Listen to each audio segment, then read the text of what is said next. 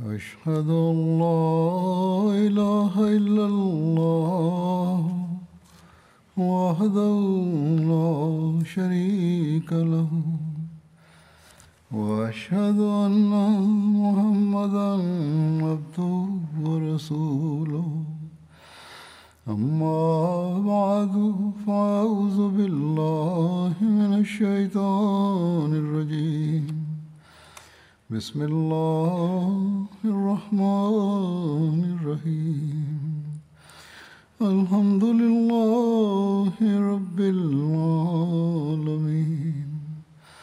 الرحمن الرحيم مالك يوم الدين إياك نعبد وإياك نستعين اهدنا الصراط المستقيم صراط الذين أنعمت عليهم غير المغضوب عليهم ولا الضالين.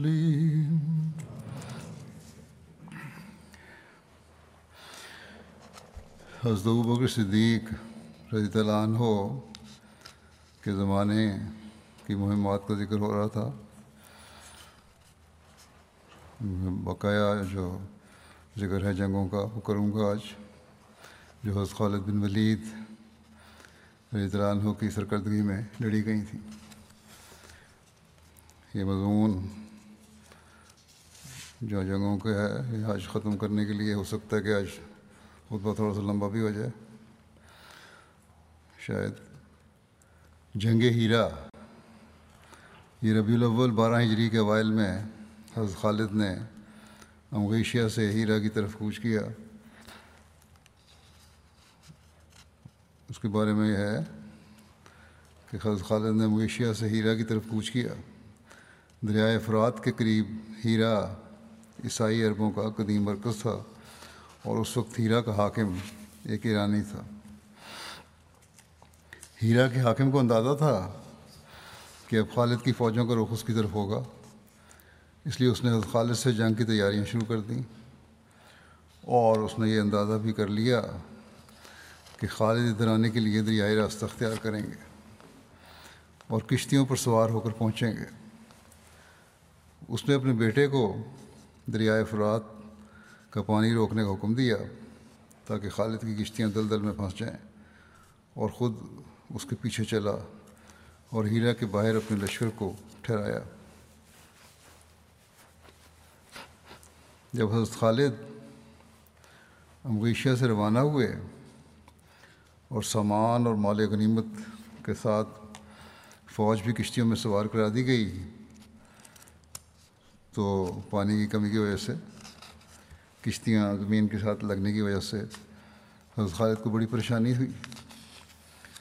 ملاحوں نے کہا کہ اہل فارس نے فرات کا پانی اس طرف آنے سے روک کر نہروں کو کھول دیا. تمام پانی دوسرے راستوں کی طرف بہہ رہا ہے.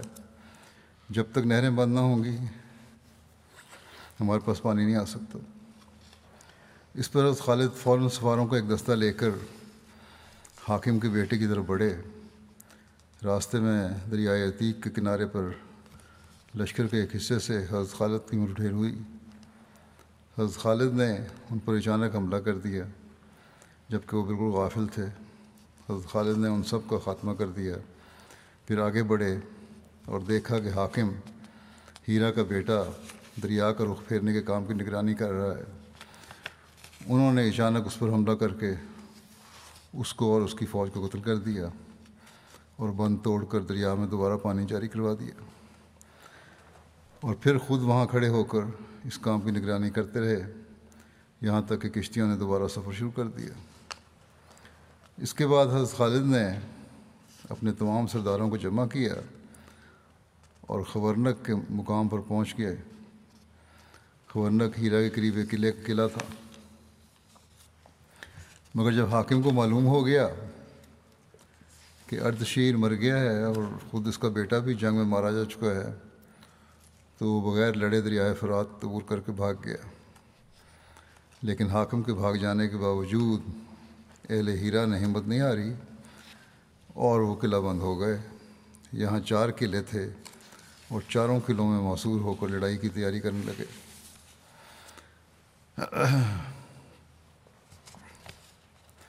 لکھا ہے کہ حضرت خالد بن ولید نے قلعوں کا محاصرہ مندرجہ ذیل طریقے سے کیا۔ زرار بن ازبر قصر ابیض کے محاصرہ کے لیے مقرر ہوئے۔ اس میں ایاس بن قبیصہ تائی پناہ گزین تھا۔ زرار بن خطاب قصر عدسیین کے محاصرہ کے لیے مقرر ہوئے۔ اس میں عدی بن عدی پناہ گزین تھا۔ زرار بن مقرن قصر بنی مازن کے محاصرہ کے لیے مقرر ہوئے۔ اس میں ابن اکال پناہ گزین تھا۔ مثنیٰ بن حارثہ قصر ابن مقیلہ کے محاصرہ کے لیے مقرر ہوئے۔ اس میں عمر بن عبد المسیح پناہ گزین تھا۔ حضرت خالد نے اپنے امراء کے نام یہ فرمان جاری کیا کہ وہ پہلے ان لوگوں کو اسلام کی دعوت دیں، اگر وہ اسلام قبول کر لیں تو ان کے اسلام کو مان لیں، اور اگر وہ انکار کریں تو انہیں 1 دن کی مہلت دیں، اور انہیں حکم دیں کہ دشمن کو موقع نہ دیں، اور انہیں حکم دیا کہ دشمن کو موقع نہ دیں بلکہ ان سے قتال کریں، اور مسلمانوں کو دشمن سے قتال کرنے سے نہ روکیں۔ دشمن نے مقابلہ آرائی کو اختیار کیا اور مسلمانوں پر پتھر برسانے شروع کر دیے۔ مسلمانوں نے ان پر تیروں کی بارش کی اور ان پر ٹوٹ پڑے اور محلات اور قلعوں کو فتح کر لیا۔ پادریوں نے آواز لگائی، یہاں جو پادری موجود تھے، کہ اے محل والو، ہمیں تمہارے سوا کوئی قتل نہ کرنے پائے۔ ان کو جوش دلانے کی کوشش کی۔ محل والوں نے آواز دی، اے عربو، ہم نے تمہاری 3 شرطوں میں سے ایک کو قبول کر لیا ہے، لہذا تم رک جاؤ۔ وہاں جب انہوں نے دیکھا کہ عرب غالب آ رہے ہیں مسلمان، تو انہوں نے قلعے شرطوں پر کھولنے کا خیال ظاہر کیا۔ ان محلات کے سردار باہر نکلے۔ پھر حضرت خالد نے ان محل والوں سے الگ الگ ملاقات کی اور ان کے اس فعل پر ملامت کی، اور ملامت کرتے ہوئے فرمایا کہ تم پر افسوس، تم نے اپنے آپ کو کیا سمجھ کر ہم سے مقابلہ کیا؟ اگر تم عرب ہو تو کس وجہ سے تم اپنے ہی ہم قوم لوگوں کا مقابلہ کرنے پر آمادہ ہو گئے؟ اور اگر تم عجمی ہو تو کیا تمہارا خیال ہے کہ تم ایک ایسی قوم کے مقابلے میں جیت جاؤ گے جو عدل و انصاف میں نظیر نہیں رکھتی؟ سرداروں نے جزیہ دینے کا اقرار کر لیا۔ خالد کو امید تھی کہ ہم قوم ہونے کی وجہ سے یہ عراقی عرب ضرور اسلام قبول کر لیں گے، لیکن انہیں بے حد تعجب ہوا جب انہوں نے بدستور عیسائی رہنے پر اصرار کیا۔ بہرحال حضرت خالد نے اہل ہیرا اور مسلمانوں کے درمیان ہونے والا معاہدہ لکھا، جو یہ تھا: بسم اللہ الرحمن الرحیم۔ یہ وہ معاہدہ ہے جو خالد بن ولید نے عدی بن عدی، عمر بن عدی، عمر بن عبد المسیح، ایاس بن قبیصہ اور ہیری بن اکال سے کیا ہے۔ یہ اہل ہیرا کے سردار ہیں اور ہیرا والے اس معاہدے پر راضی ہیں، اور انہوں نے انہیں حکم دیا ان سے 1,90,000 درہم پر معاہدہ کیا ہے، جو ہر سال ان سے ان کی حفاظت کے عوض وصول کیا جائے گا، یعنی مقامی لوگوں کی حفاظت کے لیے یہ جزیہ وصول کیا جائے گا، جو دنیاوی مال و متاع ان کے قبضے میں ہے، خواہ وہ راہب ہوں یا پادری۔ لیکن جن کے پاس کچھ نہیں، دنیا سے الگ ہیں، اس کو چھوڑ چکے ہیں، اور یہ معاہدہ ان کی حفاظت کی شرط پر ہے، اور اگر وہ ان کی حفاظت کا انتظام نہ کر سکیں تو ان پر کوئی جزیہ نہیں، یہاں تک کہ وہ یعنی حاکم ان کی حفاظت کا انتظام کرے۔ اگر انہوں نے اپنے کسی فعل یا قول کے ذریعے سے غداری کی تو یہ معاہدہ فسخ ہو جائے گا۔ یہ معاہدہ ربیع الاول 12 ہجری میں لکھا گیا۔ یہ تحریر اہل ہیرا کے حوالے کر دی گئی، مگر جب حضرت ابوبکر کی وفات کے بعد اہل سواد مرتد ہو گئے تو ان لوگوں نے اس معاہدے کی توہین کی اور اس معاہدے پر عمل نہ کیا، اور دوسرے لوگوں کے ساتھ انہوں نے بھی کفر کا ارتکاب کیا اور لوگوں پر اہل فارس کا تسلط ہو گیا۔ جب حضرت مثنیٰ نے حضرت عمر کے دور خلافت میں ہیرا کو دوبارہ فتح کیا تو ان لوگوں نے اسی معاہدے کو پیش کیا، مگر حضرت مثنیٰ نے اس کو قبول نہیں کیا اور ان پر دوسری شرط عائد کی۔ پھر جب حضرت مثنیٰ بعض مقامات میں مغلوب ہو گئے جنگوں میں، ان کو بھی کچھ پیچھے ہٹنا پڑا، تو ان لوگوں نے دوبارہ لوگوں کے ساتھ مل کر کفر اختیار کیا، باغیوں کی اعانت اور معاہدے کی توہین کی اور اس معاہدے پر عمل نہ کیا۔ پھر جب حضرت سعد نے ہیرا کو فتح کیا تو ان لوگوں نے سابقہ معاہدے پر تصفیہ چاہا، تو حضرت سعد نے کہا ان دونوں میں سے کوئی ایک معاہدہ پیش کرو، مگر وہ لوگ پیش کرنے سے قاصر رہے۔ اس پر حضرت سعد نے ان پر خراج عائد کیا اور ان کی مالی استطاعت کی تحقیقات کرنے کے بعد علاوہ موتیوں کے 4 لاکھ کا خراج عائد کیا۔ جب ہیرا فتح ہو گیا تو حضرت خالد نے نماز فتح پڑھی جس میں 8 رکعات ایک سلام سے ادا کیں، یعنی اکٹھی 8 رکعات پڑھیں۔ اس سے فارغ ہو کر آئے تو کہا جنگ موتا میں جب میں نے لڑائی کی تھی تو اس وقت میرے ہاتھ سے 9 تلواریں ٹوٹی تھیں۔ میں نے کبھی کسی قوم سے جنگ نہیں کی جیسی اس قوم سے جنگ کی ہے جو اہل فارس میں سے ہیں، اور میں نے کسی اہل فارس میں سے کسی سے جنگ نہیں کی جیسی اہل الیس سے کی۔ پھر لکھا ہے کہ ان لوگوں نے حضرت خالد کی خدمت میں تحائف بھی بھیجے، لیکن حضرت خالد نے فتح کی خوشخبری کے ساتھ وہ تحائف بھی حضرت ابوبکر کی خدمت میں بھیج دیے۔ حضرت ابوبکر رضی اللہ عنہ نے بھی عدل و انصاف کے اعلیٰ معیار کا سبق دیتے ہوئے ان سب تحائف کو جزیہ میں شمار کر کے قبول کر لیا، اور حضرت خالد کو لکھا کہ یہ تحائف اگر جزیہ میں شامل ہیں تو خیر، ورنہ تم ان کو جزیہ میں شامل کر کے بقیہ رقم وصول کرو، یعنی تحفے کے طور پر یہ چیزیں وصول نہیں کیں بلکہ جزیہ کے طور پہ کیں۔ مسلمانوں نے ہیرا کے مقامی باشندوں کے ساتھ بڑی کشادہ دلی کا معاملہ کیا۔ یہ سلوک دیکھ کر گرد و نواح کے ذمہ داروں اور رئیسوں نے بھی جزیہ دینا قبول کر کے مسلمانوں کی ماتحتی اختیار کر لی۔ فتح ہیرا عظیم جنگی اہمیت کی حامل ثابت ہوئی۔ اس سے مسلمانوں کی نگاہ میں فتح فارس کی امیدیں بڑھ گئیں، کیونکہ عراق اور فارسی سلطنت کے لیے جغرافیائی اور ادبی حیثیت سے اس شہر کی بڑی اہمیت تھی۔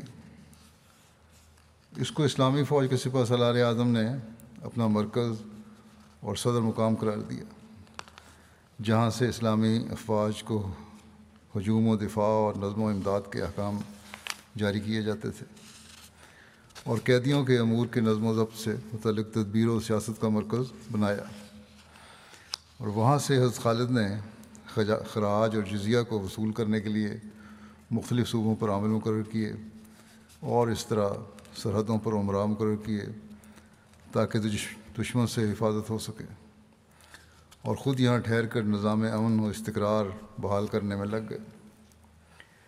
آپ کی خبریں جاگیرداروں اور سرداروں کو ملیں، وہ آپ سے مصالحت کے لیے آگے بڑھے، تو انہوں نے دیکھا کہ فتح پا رہے ہیں یہ لوگ، تو انہوں نے مصالحت کر لی۔ سواد عراق اور اس کے اطراف میں کوئی باقی نہ رہا جس نے مسلمانوں کے ساتھ مصالحت یا معاہدہ نہ کر لیا ہو۔ حضرت خالد 1 سال تک ہیرا میں مقیم رہے اور شام کی طرف روانگی سے قبل اس کے بالائی اور زیریں علاقوں میں دورے کرتے رہے، اور اہل فارس بادشاہ بناتے رہے اور معزول کرتے رہے، یعنی اس کے مقابلے میں اہل فارس نے کیا کیا، وہاں صرف بادشاہ بنتے رہے اور معزول ہوتے رہے۔ جب عراق کی فضا سازگار ہو گئی اور ہیرا اور دجلہ کے درمیان عرب علاقوں سے فارسی حکومت کے ختم ہو جانے سے پیچھے سے خطرہ باقی نہ رہا، تو حضرت خالد نے براہ راست ایران پر حملہ آور ہونے کا عزم کر لیا، اور اس دوران میں اردشیر کسریٰ کے مر جانے سے ایرانی حکومت خلفشار کا شکار ہوئی۔ ان کے درمیان اس کے جانشین کے انتخاب کے سلسلے میں سخت اختلاف رونما ہوا، اس موقع سے فائدہ اٹھاتے ہوئے حضرت خالد نے ان کے بادشاہوں اور عمراء و خاص لوگوں کو خط لکھے۔ ان بادشاہوں کو تحریر کرتے ہوئے فرمایا، خالد بن ولید کی جانب سے بادشاہان فارس کے نام، اما بعد، اللہ ہی کے لیے تمام حمد ہے جس نے تمہارے نظام کو توڑ دیا، تمہاری چال ناکام کر دی، تمہارے اندر اختلاف برپا کر دیا، تمہاری قوت کمزور کر دی، تمہارے مال چھین لیے، تمہارے غلبہ و عزت کو خاک میں ملا دیا۔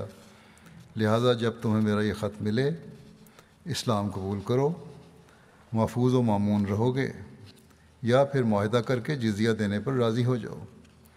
اگر اسلام قبول نہیں کرنا تو معاہدہ کر لو صلح کا اور جزیہ دینے پر راضی ہو جاؤ، اور اگر ایسا کرو گے تو ہم تمہیں اور تمہارا علاقہ چھوڑ کر دوسری طرف چلے جائیں گے، ورنہ اللہ کی قسم جس کے سوا کوئی معبود نہیں، میں ایسی فوج لے کر تمہارے پاس آؤں گا جو موت سے ایسی ہی محبت کرتی ہے جس طرح تم زندگی سے محبت رکھتے ہو، اور آخرت میں اتنی ہی رغبت رکھتے ہیں جتنی رغبت تمہیں دنیا سے ہے۔ اور ایرانی عمال و امراء کو خط تحریر کرتے ہوئے فرمایا، خالد بن ولید کی طرف سے فارس کے عمراء کے نام، یہ خط خالد بن ولید کی طرف سے ایرانی عمال و امراء کے نام ہے، تم لوگ اسلام قبول کر لو، سلامت رہو گے، یا جزیہ ادا کرو، ہم تمہاری حفاظت کے ذمہ دار ہوں گے، ورنہ یاد رکھو کہ میں نے ایسی قوم کے ساتھ تم پر چڑھائی کی ہے جو موت کی اتنی ہی فریفتہ ہے جتنی تم شراب نوشی کے۔ ہیرا کی فتح سے عراق کو فتح کرنے اور اس کو اسلامی سلطنت کے تابع کرنے سے متعلق حضرت بکر کی آرزوؤں کا ایک حصہ پایہ تکمیل کو پہنچ گیا، جو ایران پر براہ راست حملہ آور ہونے کی تمہید تھی۔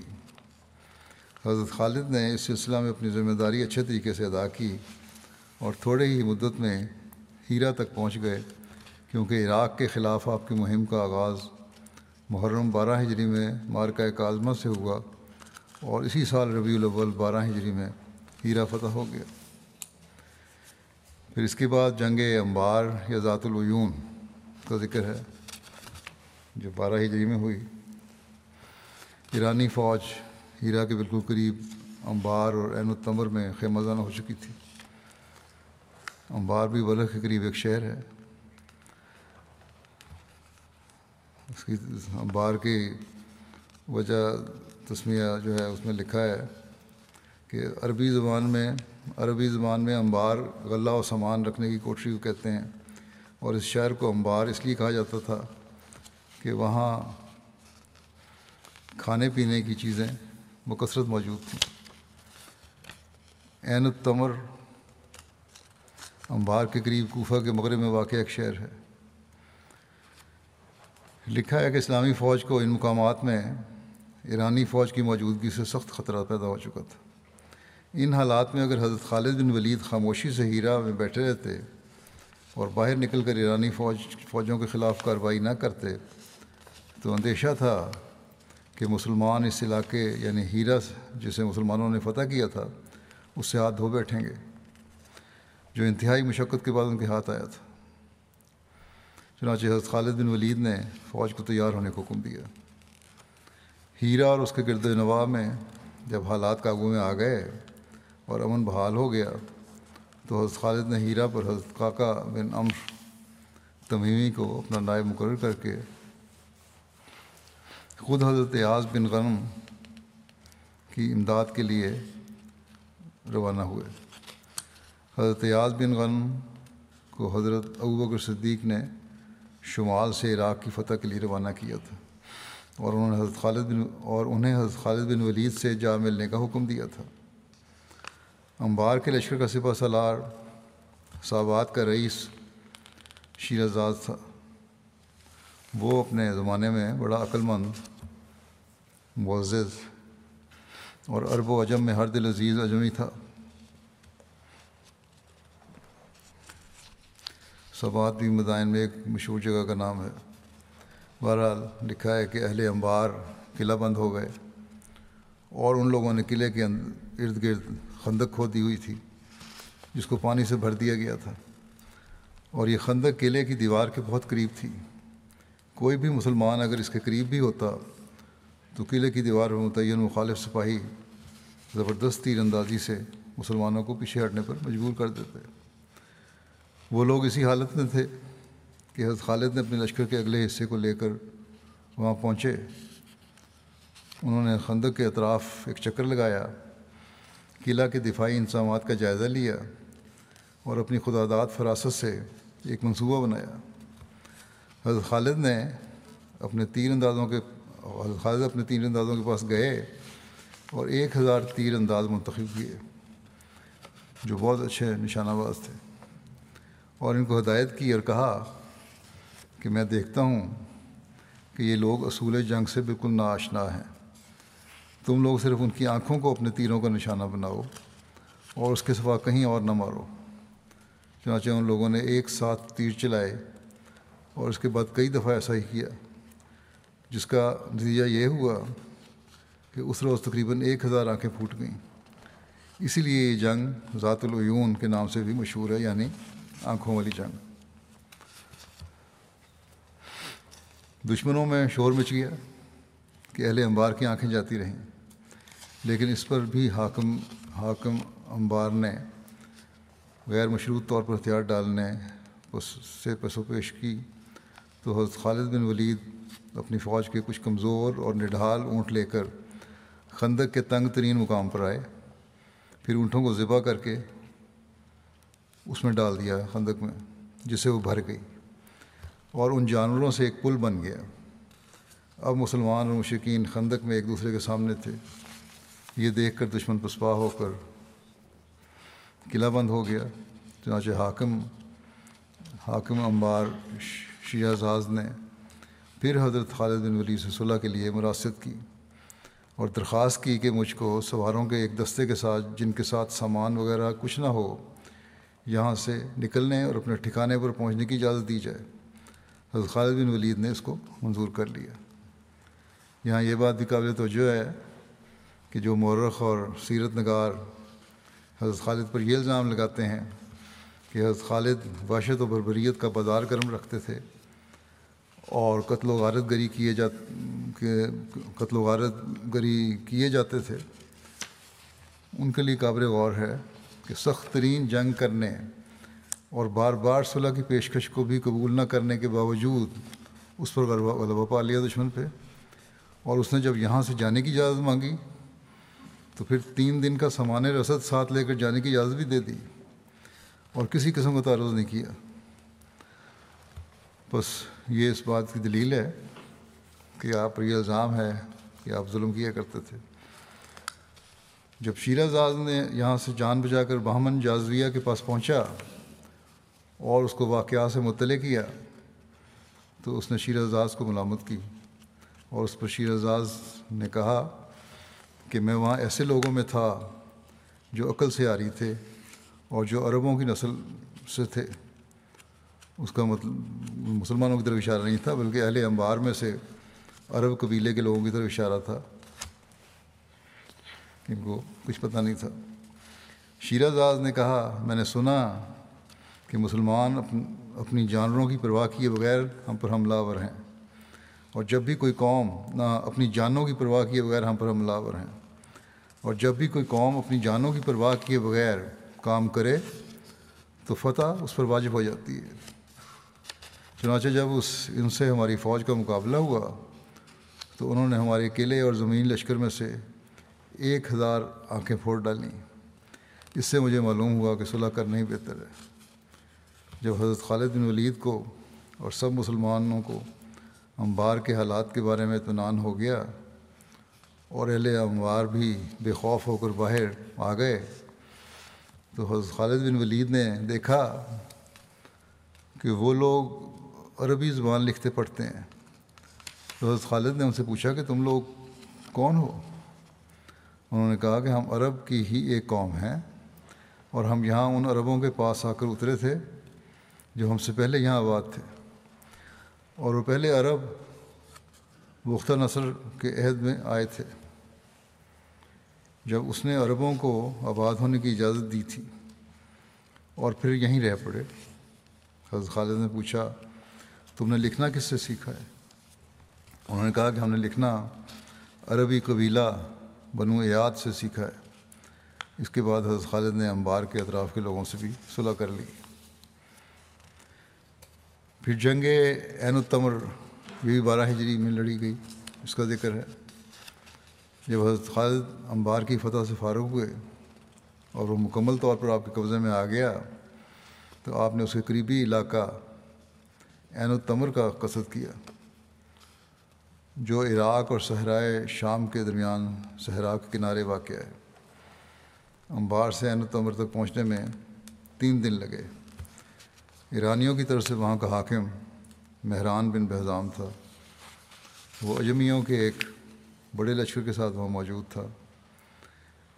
ایرانی فوج کے علاوہ عرب کے مختلف بدوی قبائل بھی وہاں موجود تھے، جن کا سردار عقا بن ابی عقا تھا۔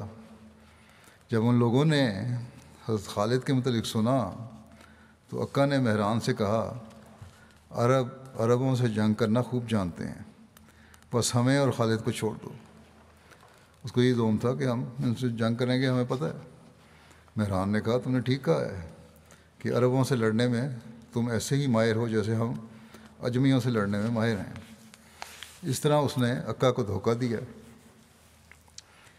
اور اس کے ذریعے اپنا بچاؤ کیا، اور اس نے کہا تم ان سے لڑو، اگر تمہیں ہماری ضرورت ہوئی تو ہم تمہاری مدد کریں گے۔ جب عقا حضرت خالد کے مقابلے کے لیے چلا گیا تو اجمیوں نے عقا کے متعلق انتہائی سخت زبان استعمال کرتے ہوئے مہران سے کہا تجھے کس چیز نے آمادہ کیا تھا کہ تم مجھ سے یہ بات کرو؟ اس نے کہا تم مجھے چھوڑ دو، میں نے وہی چاہا جو تمہارے لیے بہتر اور مسلمانوں کے لیے برا ہے۔ یقیناً تمہارے پاس وہ بندہ آ رہا ہے جس نے تمہارے بادشاہوں تک کو قتل کر دیا۔ حضرت خالد بن ولید کے بارے میں کہا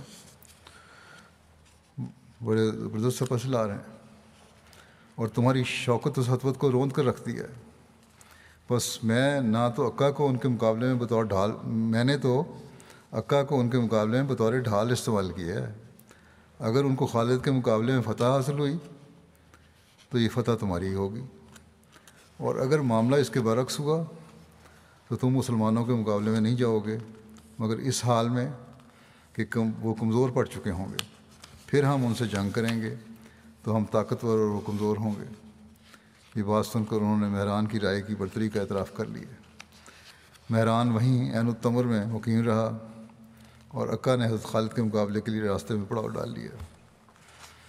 عقا بھی اپنے لشکر کی صفیں ہی درست کر رہا تھا کہ حضرت خالد نے بذات خود اس پر حملہ کر دیا اور اسے قید کر لیا، اور اس کا لشکر بغیر لڑائی کے شکست کھا کر بھاگ گیا، اور ان میں سے اکثر کو قید کر لیا گیا۔ جب یہ خبر مہران تک پہنچی تو وہ اپنے لشکر کو لے کر فرار ہو گیا اور انہوں نے قلعہ چھوڑ دیا۔ جب شکست کھانے والے اس قلعہ تک پہنچے اس میں پناہ لی اور حضرت خالد نے ان کا محاصرہ کر لیا، جس پر انہوں نے حضرت خالد سے مان طلب کی مگر آپ نے انکار کر دیا۔ انہوں نے آپ کا فیصلہ قبول کرتے ہوئے ہتھیار ڈال دیے اور آپ نے انہیں قیدی بنا لیا، اور عقا اور جو لوگ اس کے ساتھ مسلمانوں کے خلاف جنگ میں شامل تھے ان سب کو قتل کر دیا، اور جو قلعہ میں تھے ان کو قید کر لیا، اور جو سامان قلعہ میں موجود تھا اس کو بطور غنیمت لے لیا۔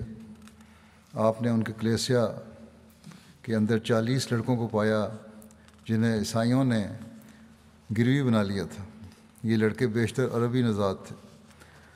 ان کو اسلامی تاریخ میں اس لیے اہمیت حاصل ہے ان لڑکوں کو کہ ان کی اولاد میں سے ایسے بڑے بڑے لوگ پیدا ہوئے ہیں جنہوں نے اس عہد میں اور بعد کے عہد کی تاریخ پر گہرے اور انمٹ نقوش چھوڑے ہیں۔ ان لڑکوں میں محمد بن سیرین کے والد سیرین، موسیٰ بن نصیر کے والد نصیر، اور حضرت عثمان کے آزاد کردہ غلام حمران بھی شامل تھے۔ سیرین عراق کے رہنے والے تھے، معرکہ عین التمر میں قیدی ہوئے اور حضرت انس بن مالک کے غلام بنے۔ وہ بہت بڑے صناع تھے، انہوں نے حضرت انس سے مکاتبت کرتے ہوئے آزادی حاصل کر لی تھی۔ ان کے بیٹے کا نام محمد بن سیرین تھا جو مشہور تابعی تھے اور تفسیر اور حدیث اور فقہ اور تعبیر الرؤیا وغیرہ فنون میں امام تھے. یہ محمد بن سیرین ان کے بیٹے تھے جو جنگ میں قیدی بنائے گئے تھے اور پھر بعد میں آزادی لے لی انہوں نے. پھر نصیر تھے، یہ موسیٰ بن نصیر کے والد تھے. یہ بنو امیہ کے قیدیوں میں سے تھے. بنو امیہ کے کسی شخص نے انہیں آزاد کروایا تھا. یہ اپنے بیٹے موسیٰ کی وجہ سے شہرت رکھتے ہیں. موسیٰ بن نصیر نے شمالی افریقہ میں شہرت پائی اور طارق بن زیاد کے ساتھ مل کر اسپین میں اسلامی حکومت قائم کرنے میں بہت بڑا کردار ادا کیا تھا. پھر حمران بن عوان بھی مارکہ عین التمر کے قیدیوں میں سے تھے. یہ یہود میں سے تھے. انہوں نے اسلام قبول کر لیا تھا. حضرت عثمان نے انہیں آزاد کروا دیا. حضرت عثمان کا خاص قرب پانے والے تھے. 41 ہجری میں یہ کچھ عرصے کے لیے بصرہ کے حاکم بنے اور بعد میں بنو امیہ کی حکومت میں بڑا نام پیدا کیا. حضرت خالد نے فتح کی خوشخبری اور خمس حضرت ابوبکر کی خدمت میں بھیج دیا. انبار اور عین التمر کی فتح کے بعد خالد نے ولید بن عقبہ کو خمس دے کر فتح کی خوشخبری کے ساتھ حضرت ابوبکر کی خدمت میں بھیجا. انہوں نے مدینہ پہنچ کر انہیں تمام حالات سے آگاہ کیا اور بتایا کہ خالد نے ان کے احکام نظر انداز کرتے ہوئے ہیرا اس لیے چھوڑا اور انبار اور عین التمر پر اس لیے چڑھائی کی کہ انہیں ہیرا میں قیام کیے ہوئے پورا 1 سال ہو گیا تھا. حضرت ابوبکر نے ہدایت دی تھی وہاں انتظار کرنا ہیرا میں، لیکن بہرحال انہوں نے یہ کیا، کسی کو بہتر سمجھا ان حالات میں. اور 1 سال پورا، اور ایاز کا کچھ پتہ نہ تھا کہ وہ کب دومت الجندل سے فارغ ہو کر خالد کی مدد کے لیے ہیرا پہنچتے ہیں.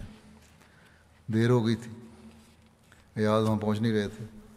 حضرت ابوبکر بھی ایاز کی سست روی سے تنگ آ چکے تھے اور ان کا خیال تھا کہ وہ مسلمانوں کے حوصلے پست کر رہے ہیں. اگر دشمن کو خالد کے ان کارناموں کی اطلاعات ملتی رہتیں جو انہوں نے عراق میں انجام دیے تو یقیناً وہ ایاز کی کمزوری سے فائدہ اٹھا کر مسلمانوں کو سخت زخم پہنچاتے. پھر جنگ دومت الجندل، یہ بھی 12 ہجری کی ہے. دومت الجندل دمشق سے 5 راتوں اور مدینہ سے 15 راتوں کی مسافت پر ایک شہر ہے، یعنی اس زمانے کے جو سفر کے ذرائع تھے اس کے مطابق. شام کا یہ شہر مدینہ کے سب سے زیادہ قریب ہے. حضرت ایاز بن غنم جنہیں حضرت ابوبکر نے دوما کی طرف بھیجا تھا، انہیں طویل مدت تک دشمن کی طرف سے مزاحمت کا سامنا کرنا پڑا، اس لیے وہ حضرت خالد سے نہ مل سکے. جب حضرت خالد نے ولید بن عقبہ کو عین التمر کی فتح کی خبر دے کر حضرت ابوبکر کی خدمت میں روانہ کیا تو حضرت ابوبکر کو ایاز کے بارے میں پریشانی ہوئی، چنانچہ آپ نے ولید بن عقبہ کو ایاز کی مدد کے لیے بھیج دیا. جب ولید بن عقبہ حضرت ایاز کے پاس پہنچے تو دیکھا کہ حضرت ایاز نے دشمن کو گھیر رکھا ہے اور دشمن نے انہیں گھیر رکھا ہے اور ان کا راستہ بھی روک رکھا ہے. ولید بن عقبہ نے حضرت ایاز سے کہا کہ بعض اوقات فوج کی کثرت تعداد کے مقابلے میں ایک عقل کی بات زیادہ کارگر ہوتی ہے. آپ حضرت خالد بن ولید کے پاس قاصد بھیجیے اور ان سے مدد طلب کیجیے. حضرت ایاز کے لیے ولید کی بات ماننے کے سوا کوئی چارہ نہ تھا، کیونکہ انہیں دومت الجندل پہنچے ہوئے سال بھر ہو چکا تھا اور ابھی تک فتح کی کوئی شکل نہ نظر آتی تھی. حضرت ایاز نے ایسا ہی کیا. جب ان کا قاصد مدد طلب کرنے کے لیے حضرت خالد کے پاس پہنچا تو اس وقت عین التمر فتح ہو چکا تھا. انہوں نے حضرت ایاز کے نام ایک مختصر خط دے کر قاصد کو فوراً واپس کر دیا کہ ان کی پریشانی کچھ کم ہو جائے. خط میں لکھا تھا کہ تھوڑا ٹھہریں، سواریاں آپ کے پاس پہنچ رہی ہیں جن پر شیر سوار ہوں گے اور تلواریں چمک رہی ہوں گی اور لشکر فوج در فوج پہنچ رہے ہوں گے. پھر حضرت خالد بن ولید کی دومت الجندل روانگی کے بارے میں آتا ہے کہ جب حضرت خالد عین التمر کی فتح سے فارغ ہوئے تو اس میں اویم بن کاہل اسلمی کو نگران مقرر کیا اور خود اپنی فوج کو جو عین التمر میں تھی لے کر دومت الجندل کی طرف روانہ ہوئے. 300 میل کا یہ فاصلہ حضرت خالد بن ولید نے 10 روز سے بھی کم عرصے میں طے کیا۔ اہل دوما کو حضرت خالد کے آنے کی اطلاع ملی تو انہوں نے اپنے حلیف قبائل سے مدد طلب کی۔ یہ قبائل اپنے ساتھ کئی اور قبائل کو ملا کر دومۃ الجندل پہنچے، اور ان کی تعداد اس وقت سے کئی گنا زیادہ تھی جب 1 سال قبل حضرت یاد ان کی سرکوبی کے لیے پہنچے تھے۔ دومۃ الجندل کی فوج 2 بڑے حصوں میں منقسم تھی۔ فوج کے 2 سردار تھے، ایک عقیدر بن عبد الملک اور دوسرا جودی بن ربیعہ۔ جب ان کو حضرت خالد کی آمد کی اطلاع ملی تو ان میں اختلاف پیدا ہو گیا۔ عقیدر نے کہا کہ میں نے خالد کو خوب جانتا ہوں، اس سے بڑھ کر کوئی شخص اقبال مند نہیں ہے، اور نہ اس سے زیادہ کوئی جنگ میں تیز ہے۔ جو قوم خالد سے مقابلہ کرتی ہے، خواہ وہ تعداد میں کم ہو یا زیادہ، ضرور شکست پاتی ہے۔ تم لوگ میرے مشورے پر عمل کرو اور ان لوگوں سے صلح کر لو۔ مگر انہوں نے اس کا انکار کر دیا۔ اس پر عقیدر نے کہا میں خالد کے ساتھ لڑنے میں تمہارا ساتھ نہیں دے سکتا، تم جانو اور تمہارا کام جانے۔ یہ کہہ کر وہاں سے چل دیا۔ اس کی اطلاع حضرت خالد کو ہو گئی۔ انہوں نے اس کا راستہ روکنے کے لیے عاصم بن عمر کو بھیجا۔ صلح کے لیے راضی نہیں ہوا تو بلکہ وہاں سے چھوڑ کے چلا گیا، علاقے کی طرف جا رہا تھا۔ عاصم نے عقیدر کو جا پکڑا۔ اس نے کہا تم مجھے اپنے امیر خالد کے پاس لے چلو۔ جب وہ حضرت خالد کے سامنے پیش کیا گیا تو انہوں نے عقیدر کو قتل کروا دیا اور اس کے تمام سامان پر قبضہ کر لیا۔ اب یہ ہے کہ قیدی بنایا، قتل کر دیا، اس کی وجہ کیا ہے؟ یہ سوال پیدا ہوتا ہے تو عقیدر کو قید کرنے کے بعد کیوں قتل کیا گیا تھا؟ تو اس کی وجہ یہ بیان ہوئی ہے کہ حضرت خالد کو غزوہ تبوک کے موقع پر رسول اللہ صلی اللہ علیہ وسلم نے عقیدر کی طرف روانہ کیا تھا۔ آپ اس کو قید کر کے رسول اللہ صلی اللہ علیہ وسلم کی خدمت میں لے آئے تھے۔ رسول اللہ صلی اللہ علیہ وسلم نے اس پر احسان کر کے اسے چھوڑ دیا تھا اور اس سے معاہدہ لکھوایا تھا، لیکن اس نے اس کے بعد بدعہدی کی اور اس نے مدینہ کی حکومت کے خلاف بغاوت کر دی تھی۔ جس وقت عقیدر کو حضرت خالد کے دومۃ الجندل آنے کی اطلاع ملی تو یہ اپنی قوم کا ساتھ چھوڑ کر نکل گیا۔ حضرت خالد کو دومۃ الجندل کے راستے میں سے خبر ملی، جیسے بیان ہوا ہے۔ آپ نے عاصم بن عمر کو اس کے گرفتار کرنے کے لیے روانہ کیا۔ انہوں نے اسے گرفتار کر لیا اور اس کی سابقہ خیانت کی وجہ سے حضرت خالد نے اس کو قتل کرنے کا حکم دیا اور اس کو قتل کر دیا گیا۔ اس طرح اللہ تعالیٰ نے اس کی خیانت و غداری کی وجہ سے اسے ہلاک کیا۔ بعض روایات سے یہ بھی معلوم ہوتا ہے کہ اسے قید کر کے مدینہ بھیج دیا گیا تھا اور حضرت عمر کے عہد میں اسے رہائی ملی اور مدینہ سے عراق چلا گیا۔ وہ عین التمر کے ایک مقام دوما ہی میں قیام پذیر ہوا اور آخر تک وہیں رہا۔ یہ 2 روایتیں ہیں۔ اہل دوما سے لڑائی کا واقعہ ہے۔ بہرحال لکھا ہے کہ حضرت خالد آگے بڑھ کر دوما پہنچے۔ حضرت خالد نے دوما کو اپنی اور حضرت ایاز کی فوج کے وسط میں لے لیا۔ نصرانی عرب جو اہل دوما کی امداد کے لیے آئے تھے وہ قلعے کے اطراف میں بیرونی جانب تھے، کیونکہ قلعے میں ان کی گنجائش نہیں تھی۔ جب حضرت خالد اطمینان سے صف آرائی کر چکے تو دوما کے سرداروں نے قلعہ سے نکل کر حضرت خالد پر حملہ کر دیا۔ دونوں فریقوں میں گھمسان کی جنگ ہوئی۔ بالآخر حضرت خالد اور حضرت ایاز نے اپنے مد مقابل کو شکست دی۔ حضرت خالد نے ایک سردار جودی اور حضرت اقرا بن حابس نے ودیہ کو گرفتار کر لیا جو قبیلہ کلب کا سردار تھا۔ باقی لوگ پسپا ہو کر قلعہ بند ہو گئے، مگر قلعے میں کافی گنجائش نہیں تھی۔ جب قلعہ بھر گیا تو اندر والوں نے بہت سے لوگوں کو باہر چھوڑ کر قلعے کا دروازہ بند کر لیا، جس کی وجہ سے باہر کے لوگ حیران و پریشان پھرنے لگے۔ عاصم بن عمر نے کہا اے بنو تمیم، اپنے حلیف قبیلہ کلب کی مدد کرو اور ان کو پناہ دو، کیونکہ تمہیں ان کی مدد کا ایک ایسا موقع پھر کبھی نہیں ملے گا۔ یہ سن کر بنو تمیم نے ان کی مدد کی۔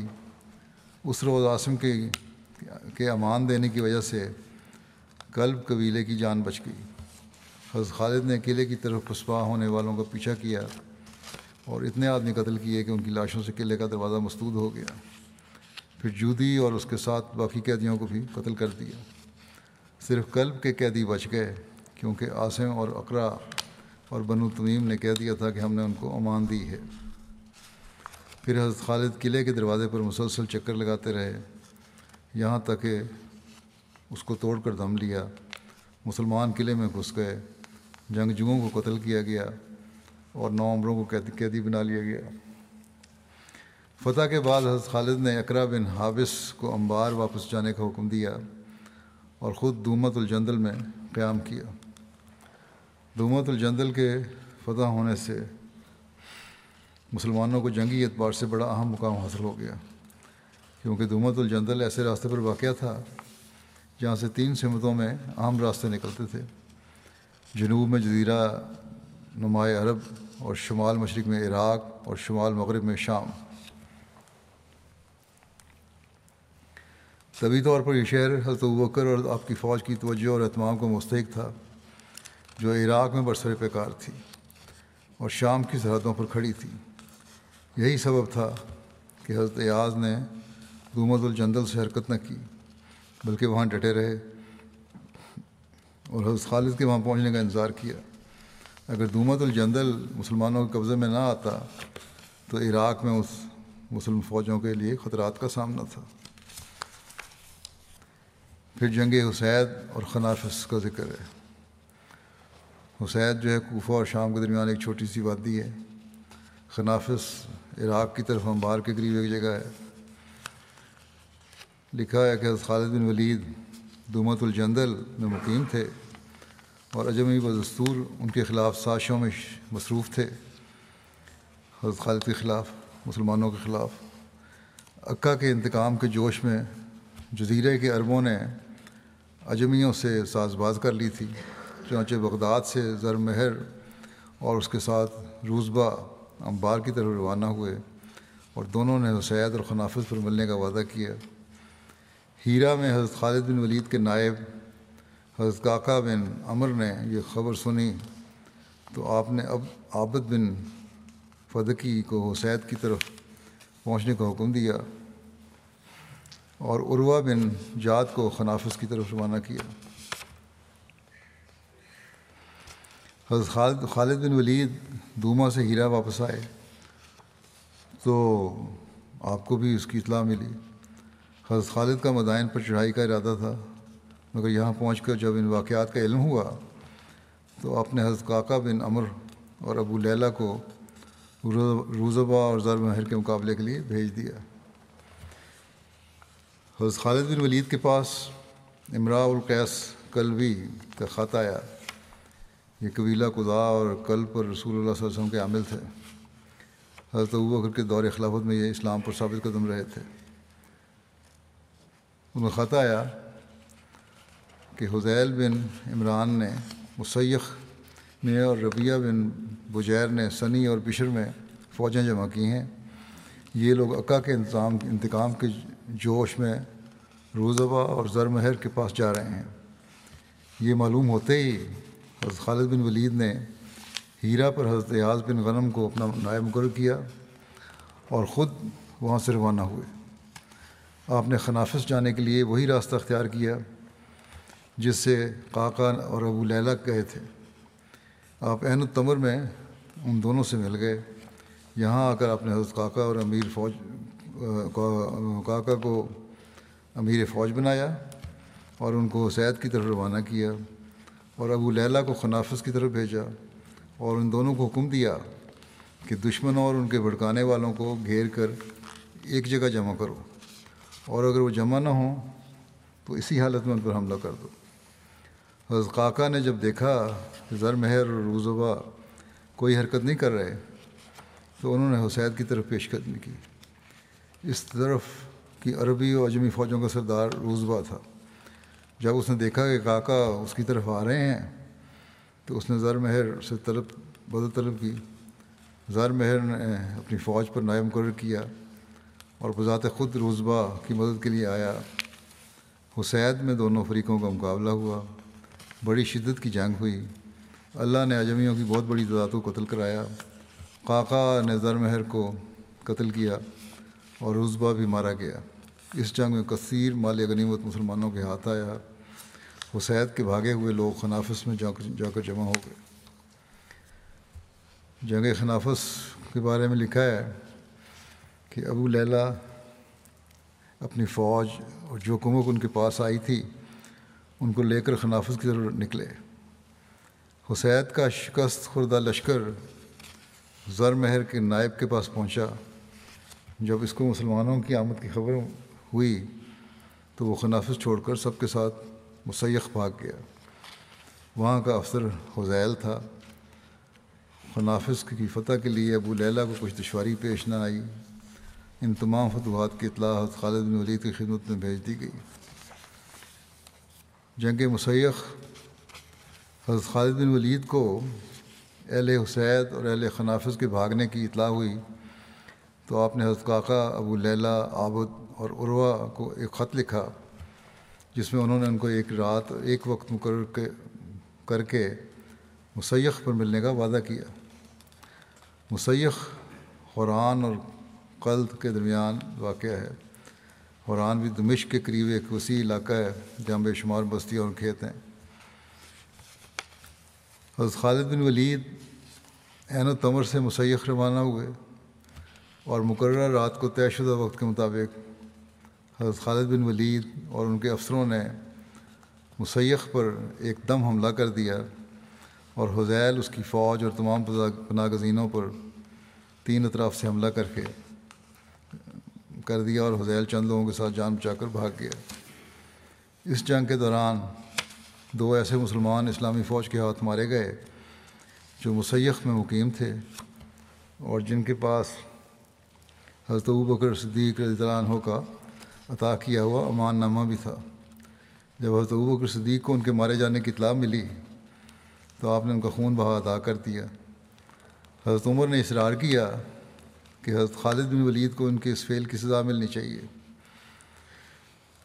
حضرت عمر بڑے پرجوش تھے کہ کیوں مسلمانوں کو قتل کیا، لیکن حضرت بکر نے فرمایا کہ جو مسلمان دشمن کی سرزمین میں دشمن کے ساتھ قیام پذیر ہوں گے ان کے ساتھ ایسی صورتحال پیدا ہو جانا کوئی بڑی بات نہیں ہے، حسن ہو جاتا ہے۔ تاہم حضرت بکر نے ان کی اولاد کی پرورش اور ان کا خیال رکھنے کی متعلق وصیت بھی فرمائی۔ سنی اور زمیل کا واقعہ۔ زمیل ایک مقام ہے، اس کی ایک نام بشر بھی آتا ہے، یہ سنی مقام کے ساتھ ہے۔ عکا جو مارکہ عین التمر میں مارا گیا تھا اس کے انتقام کے جوش میں ربیعہ بن بجیر اپنی فوج کو لے کر سنی اور بشر میں اترا اور حضرت خالد نے مسیخ کے مارکے کو سر کر کے قعقاع اور ابو لیلہ کو اپنے آگے روانہ کر دیا اور ایک رات مقرر کر کے طے کیا کہ ہم سب مسیخ کی طرف یہاں بھی 3 مختلف سمتوں سے دشمن پر حملہ کریں گے۔ اس کے بعد حضرت خالد مسیخ سے چل کر مختلف مقامات سے ہوتے ہوئے زمیل آئے۔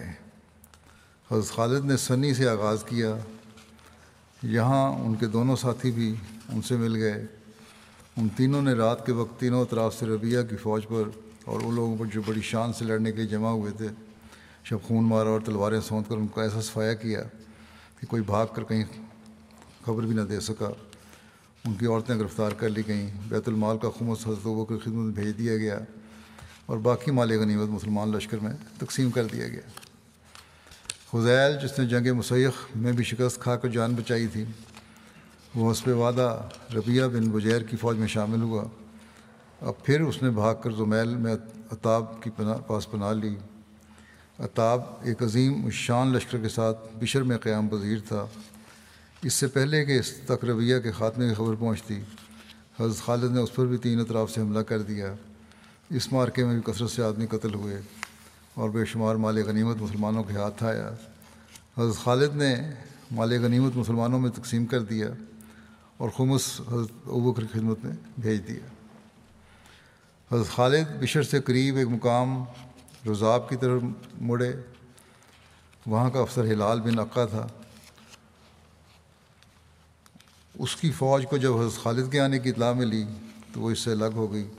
مجبوراً ہلال وہاں سے بھاگ نکلا اور مسلمانوں نے بغیر کسی دقت کے روزاب کو اپنے قبضے میں کر لیا۔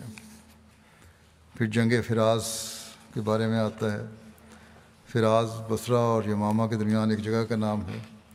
یہاں شام، عراق اور جزیرے کے راستے آ کر ملتے ہیں۔ یہ مارکہ مسلمانوں اور رومیوں کے درمیان ذی قعدہ 12 ہجری میں فراز کے مقام پر ہوا۔ اسی نسبت سے یہ جنگ فراز کے نام سے مشہور ہوئی۔ حضرت خالد بن ولید رضاب پر قبضہ کر کے فراز پہنچے۔ اس سفر میں حضرت خالد کو بہت سی لڑائیاں پیش آئیں۔ یہاں حضرت خالد رمضان کے روزے بھی نہ رکھ سکے۔ خالد کے ان اچانک حملوں اور قبائل کے ان کے مقابلے سے عاجز رہنے کی خبریں عراق بھر میں پھیل چکی تھیں، اور صحرا میں رہنے والے تمام قبائل خوفزدہ ہو چکے تھے۔ انہوں نے مسلمانوں کے آگے ہتھیار ڈالنے اور ان کی اطاعت قبول کرنے ہی میں اپنی عافیت سمجھی۔ حضرت خالد بن ولید نے اپنی فوجوں کے ہمراہ دریائے فرات کے ساتھ ساتھ شمالی علاقوں کی طرف پیش قدمی شروع کر دی، اور وہ جہاں بھی پہنچتے وہاں کے باشندے ان سے مصالحت کر لیتے اور ان کی اطاعت کرنے کا اقرار کرتے۔ آخر وہ فراز پہنچ گئے، جہاں شام، عراق اور الجزیرہ کی سرحدیں ملتی تھیں۔ فراز عراق اور شام کے انتہائی شمال میں واقع ہے۔ اگر ایاز بن غنم کی قسمت ساتھ دیتی اور وہ ابتدائی سے دومت الجندل فتح کر لیتے تو غالباً خالد یہاں تک نہ پہنچتے، کیونکہ حضرت ابوبکر کا منشا سارے عراق اور شام کو فتح کرنے کا نہ تھا۔ وہ صرف یہ چاہتے تھے کہ ان دونوں ملکوں کی سرحدوں پر جو عرب سے ملتی ہیں امن و امان قائم ہو جائے، اور ان اطراف سے ایرانی اور رومی عرب پر حملہ آور نہ ہو سکیں۔ لیکن اللہ کو یہی منظور تھا کہ یہ دونوں مملکتیں مکمل طور پر مسلمانوں کے قبضے میں آ جائیں۔ اس لیے اس نے ایسے اسباب پیدا کر دیے کہ خالد عراقی قبائل کو مطیع کرنے کی غرض سے انتہائی شمال تک چلے گئے، اور اس طرح مسلمانوں کے لیے بالائی جانب سے شام پر حملہ کرنے کا راستہ کھل گیا۔ ایرانی سرحدوں سے رومیوں پر حملے کا راستہ کھل جانا ایک ایسا معجزہ تھا جس کا خیال حضرت ابوبکر رضی اللہ عنہ کو بھی نہیں آ سکا نہ، اور یہ کارنامہ ایسے شخص کے ہاتھوں رونما ہوا جس کی نظیر پیدا کرنے سے عرب اور عجم کی عورتیں واقعی عاجز رہیں، جیسا کہ حضرت ابوبکر نے فرمایا تھا۔ فراز میں خالد کو کامل 1 مہینے تک قیام کرنا پڑا۔ یہاں بھی انہوں نے ایسی جرأت اور عزم و استقلال کا مظاہرہ کیا کہ وہ اپنی نظیر آپ ہے۔ وہ چاروں طرف سے دشمنوں میں گھرے ہوئے تھے۔ مشرقی جانب ایرانی تھے جو ان کے خون کے پیاسے ہو رہے تھے، مغربی جانب رومی تھے جن کا یہ خیال تھا کہ اگر اس وقت خالد کی جمید کو تباہ و برباد نہ کیا تو پھر یہ سیلاب نہ روکے گا۔ رومیوں اور مسلمانوں کے درمیان صرف دریائے فرات حائل تھا۔ ان کے علاوہ چاروں طرف بدوی قبائل آباد تھے جن کے بڑے بڑے سرداروں کو قتل کر کے خالد نے ان کے دلوں میں انتقام کی ایک نہ ختم ہونے والی آگ بھڑکا دی تھی۔ اس نازک صورتحال سے خالد ناعلم نہ تھے۔ اگر وہ چاہتے تو ہیرا واپس آ کر اپنی قوت و طاقت میں اضافہ کرتے ہوئے پھر رومیوں کے مقابلے کے لیے روانہ ہو سکتے تھے،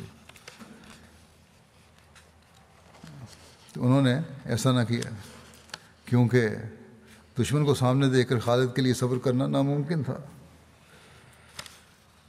اور ناممکن ہو جاتا تھا۔ طبیعت ایسی تھی ان کی نظروں میں کیا ایرانی اور کیا اہل بادیہ سب قابل تسخیر تھے۔ ان کی عظیم الشان فوجوں کو وہ نہ پہلے کبھی خاطر میں لائے اور نہ آئندہ خاطر میں لانے کو تیار تھے، اس لیے بڑے اطمینان سے لڑائی کی تیاریوں میں مشغول رہے۔ ادھر رومیوں کو ابھی تک خالد سے واسطہ نہ پڑا تھا اور وہ ان کے حملے کی شدت سے ناواقف تھے۔ جب اسلامی فوجیں فراز میں اکٹھی ہو گئیں اور برابر 1 مہینے تک ان کے سامنے ڈیرے ڈالے پڑی رہیں تو انہیں بہت جوش آیا اور انہوں نے اپنے قریب کی ایرانی چوکیوں سے مدد مانگی۔ ایرانیوں نے بڑی خوشی سے رومیوں کی مدد کی، کیونکہ وہ مسلمانوں نے انہیں ذلیل و رسوا کر دیا تھا اور ان کی شان و شوکت کو تہو بالا کر کے ان کا غرور خاک میں ملا دیا تھا۔ ایرانیوں کے علاوہ تغلب، ایاد اور نمر کے عربی اور نسل قبائل نے بھی رومیوں کی پوری مدد کی، کیونکہ وہ اپنے رؤساء اور سربراہ اشخاص کے قتل کے قتل کو بھولے نہیں تھے۔ چنانچہ رومیوں، ایرانیوں اور عربی نسل قبائل کا ایک لشکر، بہت بڑا لشکر، مسلمانوں سے لڑنے کے لیے روانہ ہوا۔ دریائے فرات پر پہنچ کر انہوں نے مسلمانوں کو کہلا بھیجا کہ تم دریا کو عبور کر کے ہماری طرف آؤ گے یا ہم دریا کو عبور کر کے تمہاری طرف آئیں؟ حضرت خالد نے جواب دیا تم ہی ہماری طرف آ جاؤ، تم لڑنے آئے ہو تو ادھر آ جاؤ۔ چنانچہ دشمن کا لشکر دریا عبور کر کے دوسری جانب اترنا شروع ہوا۔ اس دوران میں حضرت خالد بن ولید نے اپنے لشکر کی اچھی طرح اور باقاعدہ صفیں قائم کر کے انہیں دشمن سے لڑنے کے لیے پوری طرح تیار کر دیا۔ جب لڑائی شروع ہونے کا وقت آیا تو رومی لشکر کے سپہ سالار نے فوج کو حکم دیا کہ تمام قبائل علیحدہ علیحدہ ہو جائیں تاکہ معلوم ہو سکے کس گروہ نے زیادہ شاندار کارنامہ انجام دیا۔ چنانچہ ساری فوج علیحدہ علیحدہ ہو گئی اپنے اپنے سرداروں کے ساتھ۔ لڑائی شروع ہوئی تو حضرت خالد بن ولید نے اپنی فوج کو حکم دیا کہ وہ چاروں طرف سے دشمنوں کو گھیر لیں اور انہیں ایک جگہ جمع کر دیں، اس طرح پے در پے حملے کریں کہ سنبھلنے کا موقع ہی نہ مل سکے۔ چنانچہ ایسا ہی ہوا، اسلامی دستوں نے رومی لشکروں کو گھیر کر ایک جگہ جمع کر دیا اور ان پر پرزور حملے شروع کر دیے۔ رومیوں اور ان کے حلیفوں کا خیال تھا کہ وہ قبائل کا علیحدہ علیحدہ مسلمانوں کے مقابلے میں بھیج کر لڑائی کو زیادہ طول دے سکیں گے، اور جب مسلمان تھک کر چور ہو جائیں گے تو ان پر بھرپور حملہ کر کے انہیں مکمل طور پر شکست دے دیں گے۔ لیکن ان کا یہ خیال خام ثابت ہوا اور ان کی تدبیر خود ان پر الٹ پڑی۔ جب مسلمانوں نے انہیں ایک جگہ جمع کر کے ان پر حملے شروع کیے تو وہ ان کی تاب نہ لا سکے اور بہت جلد شکست کھا کر میدان جنگ سے فرار ہونے لگے۔ لیکن مسلمان انہیں کہاں چھوڑنے والے تھے، انہوں نے ان کا پیچھا کیا اور دور تک انہیں قتل کرتے چلے گئے۔ تمام مورخین اس امر پر متفق ہیں کہ اس معرکے میں میدان جنگ اور بعد ازاں تعاقب میں دشمن کے 1,00,000 آدمی کام آئے۔ فتح کے بعد حضرت خالد نے فراز میں 10 دن قیام کیا اور 25 ذی القعدہ 12 ہجری کو انہوں نے اپنی فوج کو واپس ہیرا کی جانب کوچ کرنے کا حکم دیا۔ ایک مصنف اس جنگ پر تبصرہ کرتے ہوئے لکھتا ہے کہ مسلمانوں نے حضرت ابوبکر کے عہد خلافت میں پہلی مرتبہ روم و ایران کی دونوں سپر طاقتوں اور ان کے ہم نوا عرب فوجوں کا مقابلہ کیا۔ اس کے باوجود مسلمانوں کو زبردست فتح حاصل ہوئی اور بلا شبہ یہ مارکہ تاریخی اور فیصلہ کن مارکوں میں سے رہا، اگرچہ اس کو وہ شہرت حاصل نہ ہوئی جو دیگر بڑے مارکوں کے حاصل ہوئی۔ اس سے کفار کی اندرونی قوت ختم ہو گئی، خواہ وہ ایران سے تعلق رکھتے رہے ہوں یا روم سے یا عرب اور عراق سے۔ عراق میں خالد سیف اللہ نے جو مارکے سر کیے یہ اس کی آخری کڑی تھی۔ اس مارکے کے بعد ایرانیوں کی شان و شوکت خاک میں مل گئی۔ پھر اس کے بعد ان کو ایسی جنگی قوت حاصل نہ ہو سکی جس سے مسلمان خوفزدہ ہوں۔ ایک مورخ نے جنگ فراز کی اہمیت کو کچھ یوں بیان کیا ہے کہ الیس میں مسلمانوں کی فتح کے بعد ایرانی لشکر کی کمر ٹوٹ گئی۔ حضرت خالد بن ولید نے پیش قدمی جاری رکھی اور بالترتیب امغیشیہ، ہیرا، انبار، عین التمر اور دومت الجندل کو فتح کر لیا اور بالآخر فراز کے مقام تک جا پہنچے۔ فراز دریائے فرات پر واقع ایک شہر تھا جو کہ سلطنت روم کی سرحد سے بہت نزدیک تھا۔ یہاں رومیوں، ایرانیوں اور عیسائی قبائل کا متحدہ لشکر مسلمانوں سے نبرد آزما ہوا، لیکن حضرت خالد بن ولید نے کفار کی اس بھاری جمعیت کو بھی شکست فاش دی۔ فاتح عرب سیدنا خالد بن ولید نے عراق کو 1 سال 2 ماہ میں فتح کر لیا۔ ان کے ساتھ کل 10,000 فوجی تھے اور تقریباً اتنے ہی فوجی دیگر اسلامی سپہ سالاروں کے ساتھ تھے۔ اتنی قلیل فوج نے اس مدت میں جو شاندار کارنامے انجام دیے وہ تاریخ میں بے مثال ہیں۔ حضرت خالد بن ولید ہر مارکے میں شامل ہوئے، انہیں کسی موقع پر بھی شکست کا منہ نہ دیکھنا پڑا۔ دربار رسالت صلی اللہ علیہ وسلم سے آپ کو سیف اللہ یعنی اللہ کی تلوار کا خطاب ملا تھا، اور آپ نے اس خطاب کو حق ادا کر دیا۔ پھر آپ نے جو علاقے فتح کیے ان میں اتنا عمدہ بندوبست کیا کہ لوگ ایرانی حکومت کے مقابلے میں عرب حکومت کو پسند کرنے لگے۔ بہرحال عرب کی آخری فتح فراز مقام کی فتح تھی۔ حضرت خالد 10 روز تک فراز میں قیام پذیر رہے، پھر نصف لشکر لے کر شام کے محاذ پر روانہ ہو گئے۔ عراق کی جو فتح ہے اس پر ایک نظر ڈالتے ہیں۔ اس بارے میں لکھا ہے کہ عراق پر چڑھائی بہت بڑی کامیابی کی علامت تھی۔ وہاں مسلمانوں نے فارسی افواج کو، جو ان سے تعداد اور سامان حرب میں کہیں زیادہ طاقتور تھیں، پے در پے تباہ کن شکستیں دیں۔ یاد رہے کہ فارسی لشکر اپنے وقت کا سب سے مہلک جنگی لشکر تھا۔ عہد صدیقی کا یہ ایک ایسا عظیم الشان کارنامہ ہے جس کی مثال تاریخ پیش کرنے سے قاصر ہے۔ اس میں شک نہیں کہ عسکری میدان میں تمام تر کامیابی خالد بن ولید اور ان کے رفقاء و سپہ سالاروں کی مرہون محنت ہے، مگر اس حقیقت سے بھی انکار نہیں کیا جا سکتا کہ ان فتوحات اور کامیابیوں کو حضرت ابوبکر جیسی عظیم شخصیت کی سرپرستی حاصل تھی۔ تاریخ گواہ ہے کہ کسی فوج کا کوئی بڑے سے بڑا باصلاحیت سپہ سالار ایسے تیقن، یکسوئی اور وفاداری اور خلوص کا مظاہرہ نہیں کر سکتا جب تک اسے سربراہ مملکت کی ذاتی خوبیوں اور اعلیٰ کردار نے متاثر نہ کیا ہو۔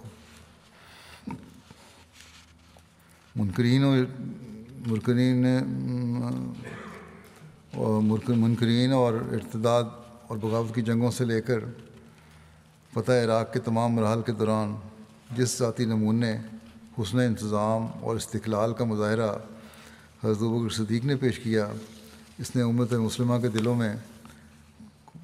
دلوں کو بڑی سے بڑی قربانی کے لیے گرمائے رکھا۔ جہاں ان کے تمام احکامات اور ہدایات جامعیت اور فہم و فراست سے لبریز تھے، وہاں ان کا ذاتی کردار ان سے کہیں زیادہ ممتاز تھا۔ کوئی رہنما استقلال اور اولو العزمی کا اس سے بڑھ کر ثبوت کیا پیش کر سکتا ہے کہ ابتدا سے انتہا تک کوئی ایسا موقع نظر نہیں آیا جہاں انہوں نے اپنے جاری کردہ احکام اور ضوابط کو ذاتی وقار یا کسی شخصی دباؤ کے سامنے جھک کر تبدیل کیا ہو۔ یہی نہیں بلکہ باصلاحیت ماتحتوں کی کارگزاری کے لیے اعلیٰ معیار کو قائم رکھنے کے لیے اور اثار و قربانی کے جذبے کو فزوں تر کرنے کے لیے جس حسن ظن اور اعتماد کا نمونہ حضرت ابوبکر نے پیش کیا، اس کی مثال ڈھونڈے سے نہیں ملتی۔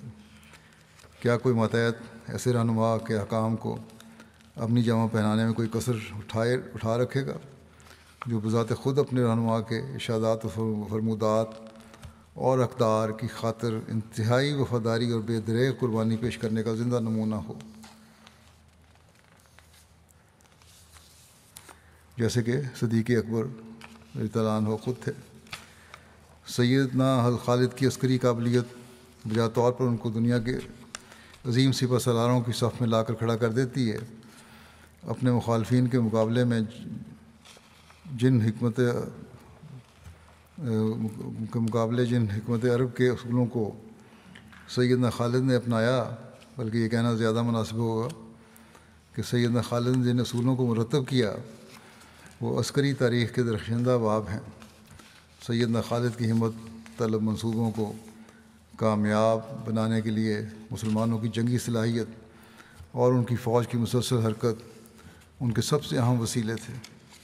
ان دونوں چیزوں سے سیدنا خالد نے قوت برداشت کی آخری حد تک استفادہ کیا، اور یہ صرف اس لیے ممکن تھا کہ انہوں نے اپنے سپاہ کو کبھی ایسی مشکل میں نہیں ڈالا جس کو انہوں نے خود نہ جھیلا ہو۔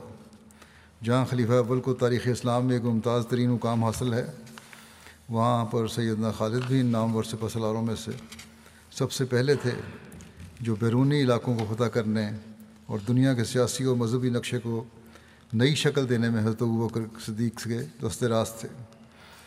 جس طرح حضرت ابوبکر صدیق کے سیاسی اور روحانی رہنمائی میں اور سیدنا خالد کی عسکری قیادت کے ذریعے عراق کے ایک سرے سے دوسرے سرے تک ایک تند طوفان کی طرح چھا گئے، اب وہ اسی طرح ایک دوسری سلطنت پر دعویٰ کرنے والے تھے اور وہ مشرقی روما تھا۔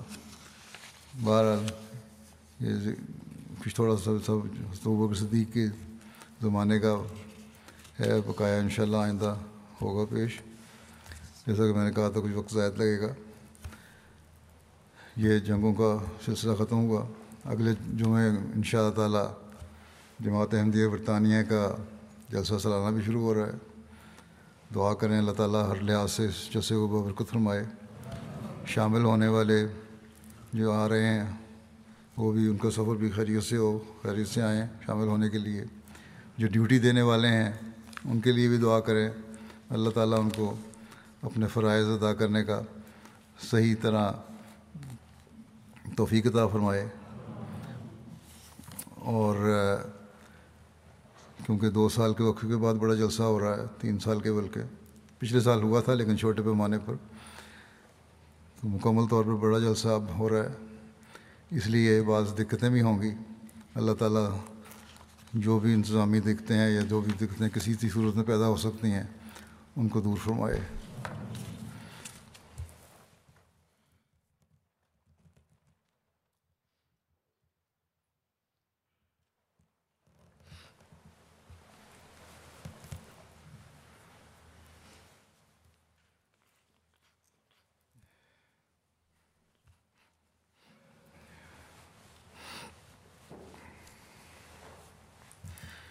الحمد لله نحمده ونستعينه ونستغفره ونؤمن به ونتوكل عليه ونعوذ بالله من شرور أنفسنا ومن سيئات أعمالنا من يهده الله فلا مضل له ومن يضلل فلا هادي له ونشهد أن لا إله إلا الله ونشهد أن محمدا عبده ورسوله عباد الله رحمكم الله عباد الله رحمكم الله إن الله يأمر بالعدل والإحسان وإيتاء ذي القربى وينهى عن الفحشاء والمنكر والبغي يعظكم لعلكم تذكرون اذكروا الله يذكركم وادعوه يستجب لكم ولذكر الله أكبر